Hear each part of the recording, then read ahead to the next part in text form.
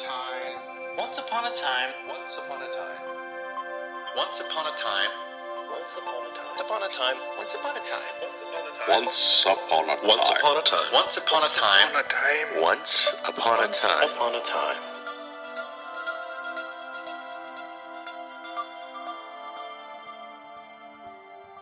Hey folks, welcome to Dads Read Princess Stories, the podcast where dads from around the world read stories about princesses from around the world.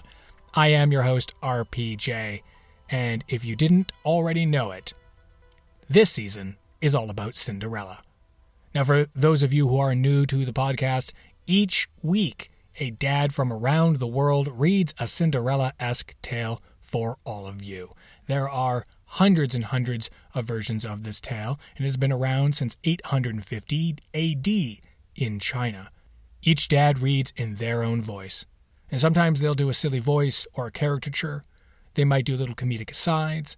They might do asides that aren't funny at all, commenting on what's going on in the story. Or they might just do a normal, straight, nice read. It varies from dad to dad. And at the end of each tale, every dad will give you what they think is the moral of the story. Now, this moral can be funny or serious. It can be what they think the moral is from the point of view of the author, or what the moral is connecting to today's society. It changes with every dad and every tale. So what tale will you be hearing today? Well, today's Cinderella-esque tale is Smallhead and the King's Son by Joseph Jacobs. Now, Smallhead and the King's Son is a Celtic Cinderella tale that was actually collected by Joseph Jacobs and printed in his book More Celtic Fairy Tales in 1895. Reading Smallhead and the King's Son is Trevor Hinton. Trevor Hinton has been calling Canada's West Coast home for the past 18 years. And when not performing on stage or film, he does what he can by helping the massive homeless community living in Victoria and Vancouver via the Kool-Aid Society and the Portland Hotel Society. This December, being daddy will become his number one full-time and favorite job, which shows you that he's not a dad yet because he has so much energy. I mean, hopefully that energy never goes away. We hope you enjoy Trevor Hinton reading Smallhead and the King's Son.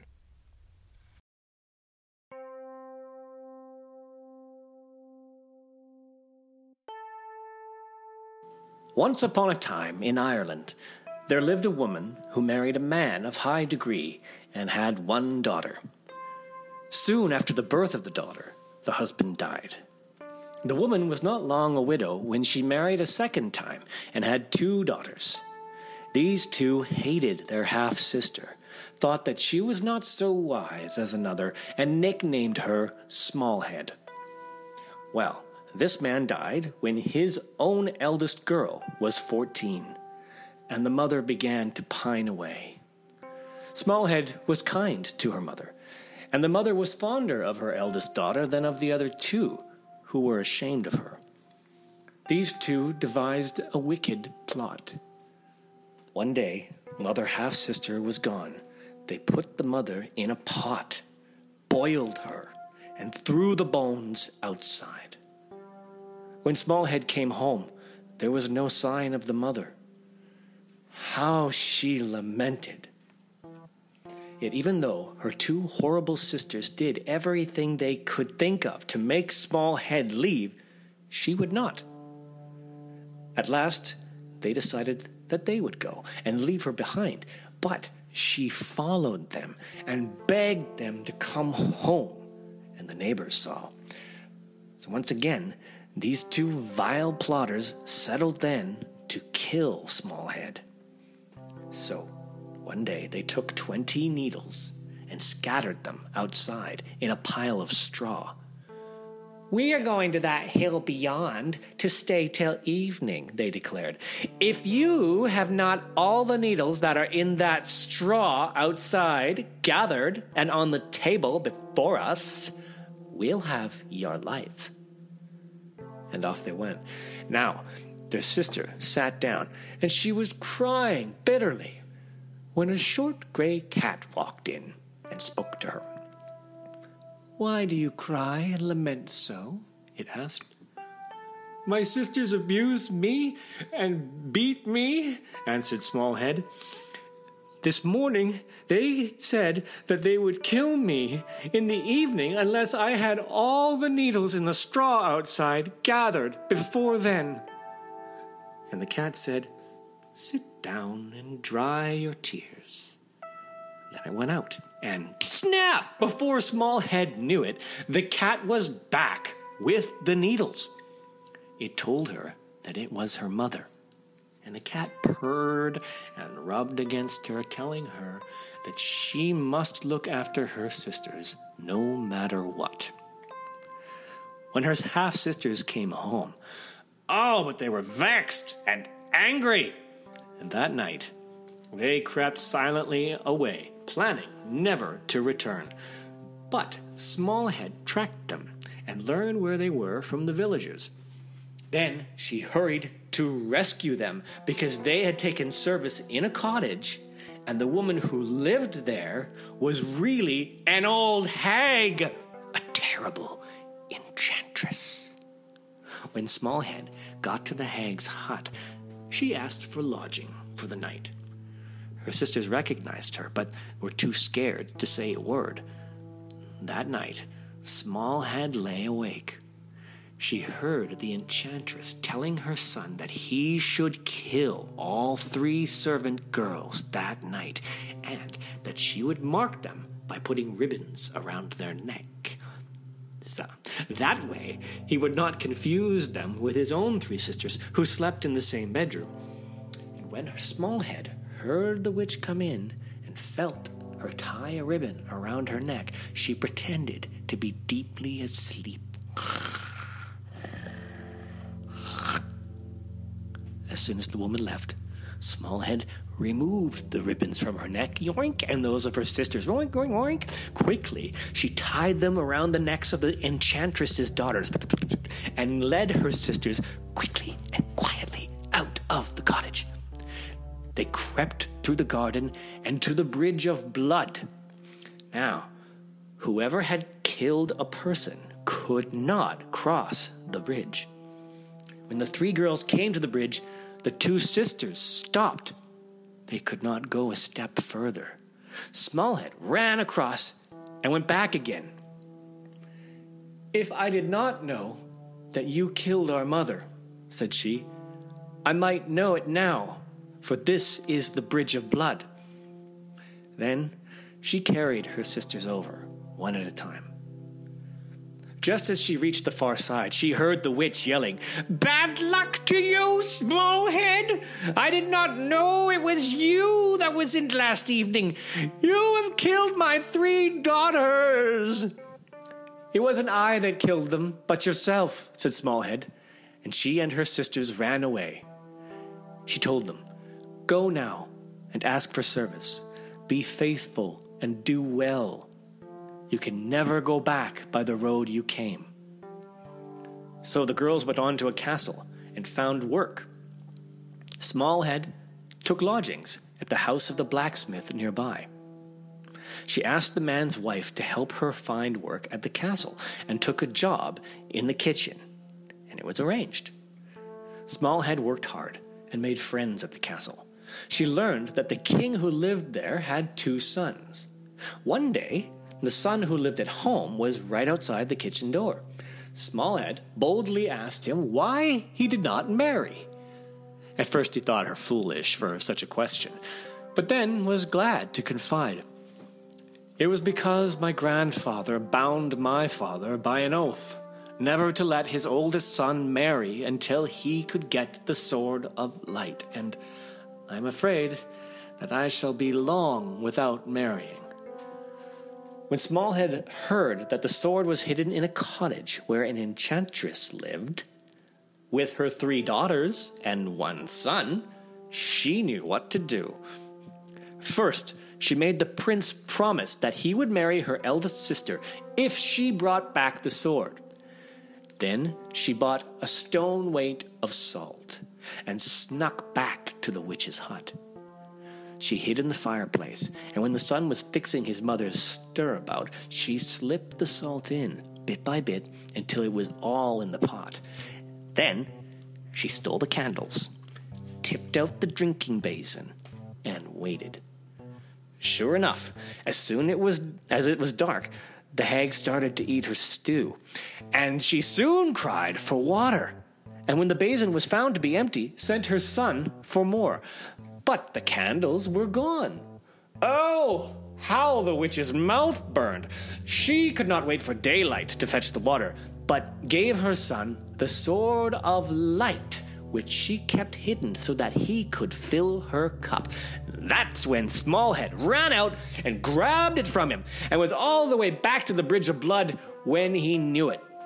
Of course, the son could not cross, and Smallhead ran all the way back to the castle and gave the sword to the king, and he married his eldest son to her sister. Now, Smallhead befriended the other prince and learned that his father would not let him marry until he found the black book, which used to shine and give brighter light than ever the sword of light did. So, Smallhead told him she would get it, if only he would marry her sister. The promise was made, and now Smallhead gathered a bag of soot. Once again, she hid in the witch's cottage, and this time, while the son was fixing her stirabout, she dumped the soot in bit by bit. Then she dumped the drinking basin out again and hid. Sure enough, as soon as the hag began to eat, she spat and cursed out and demanded that her son fix a new pot. But where was the water? There was nothing for it but for the son to go to the well and draw more. But the lad trembled and cried at the thought of going near the well in the black night. And at last, his mother gave him the black book to light his way. No sooner had he set it by the well that Smallhead grabbed it and ran away. The hag came out and saw what had happened, and she thrust a knife into her son's heart. Yeah. She's nasty. When the old woman got to the bridge, she yelled, "Oh, then, bad luck to you, Smallhead. I will put a curse on you wherever you go. You have all my children killed, and I a poor, feeble old woman." "Bad luck to yourself," said Smallhead. "If you had lived an honest life, you wouldn't be where you are today." And she ran back to the castle and gave the book to the king, and her other sister married the second prince. A week later, Smallhead went back to the hut, and the witch begged her pardon. She promised to pay her well if the girl would look after her in her old age, now that she had killed all of her own children. So Smallhead took service there, and her duty was to wait on the hag and look after a large pig that she had. "I'm fatting that pig," the hag told her. And one day, the enchantress commanded Smallhead to slaughter the pig, as her sister was coming for a visit. So Smallhead tried, but the pig knocked the kettle over onto Smallhead's bare feet. So she grabbed a switch and struck the beast as hard as she could. In that moment, the pig was a splendid young man. He told her that the witch had enchanted him and that he would marry her if she could help him escape.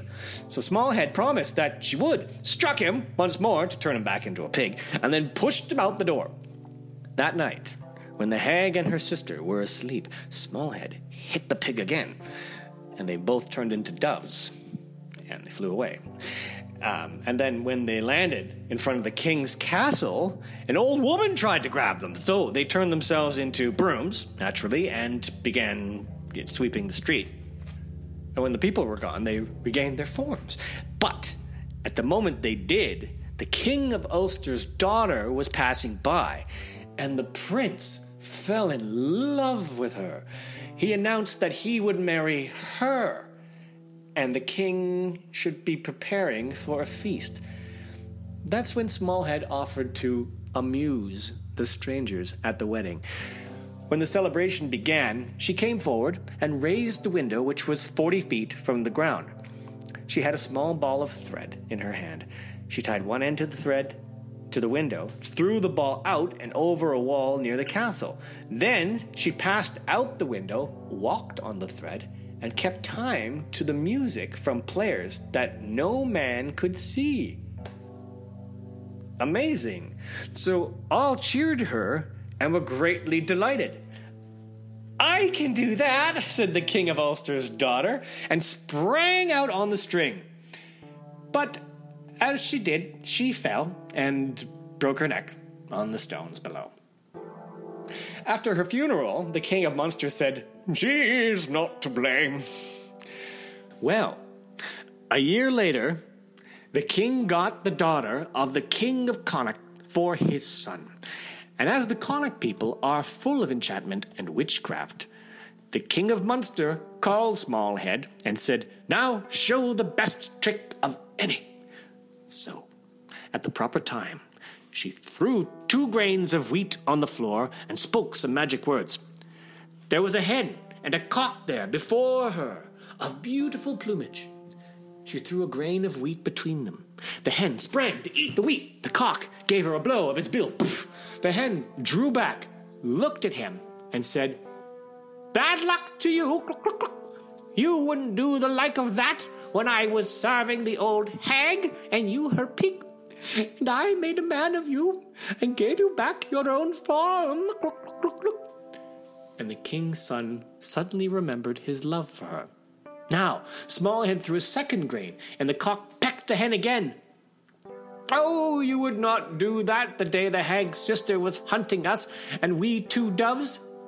As the third grain of wheat was tossed, the cock struck the hen, and she said, "You would not do that to me the day I made 2 heather brooms out of you and myself." And then Smallhead threw the 4th grain of wheat, and the cock pecked the hen a 4th time. "You would not do that the day you promised not to let any living thing kiss you or kiss anyone yourself but me. And you let the hound kiss you, and you forgot me." And that's when the whole story became clear again to the prince. Very clear. "This is my wife. I'll marry no other woman," said he. And the King of Connacht said, "Whose wife will my daughter be?" But the prince just said, "Oh, she will be the wife of the man who will marry her. My son gave his word to this woman before he saw your daughter, and he must keep it." So Smallhead married the King of Munster's son. So, the moral of this story is pretty much, you should probably be pretty honest, because when you do things dishonestly, when you lie, when you kill people, stuff like that, bad things happen to you. Don't do it. Be good. You'll have a magical life. I think that's probably pretty true. Anyway, well, that's it. Good night. That was Trevor Hinton reading Smallhead and the King's Son by Joseph Jacobs. You can follow this podcast, Dads Read Princess Stories, on Twitter, Facebook, and on Instagram. You can also sign up for our emails. It's quite simple. We only send out once a week. You go to dadsreadprincessstories.transistor.fm. There will be a link in the episode bio for you. And then you hit subscribe. And then what will happen is once a week, we'll send you an email letting you know when the episode's coming out, where you can get it, who's reading, and what the story is about. If you are so inclined to leave a kind word or a star review on whichever app you are listening to this podcast, I'm not going to stop you. In fact, I would be very grateful if you did that. It'd be very kind of you. Thanks for listening. Stay safe.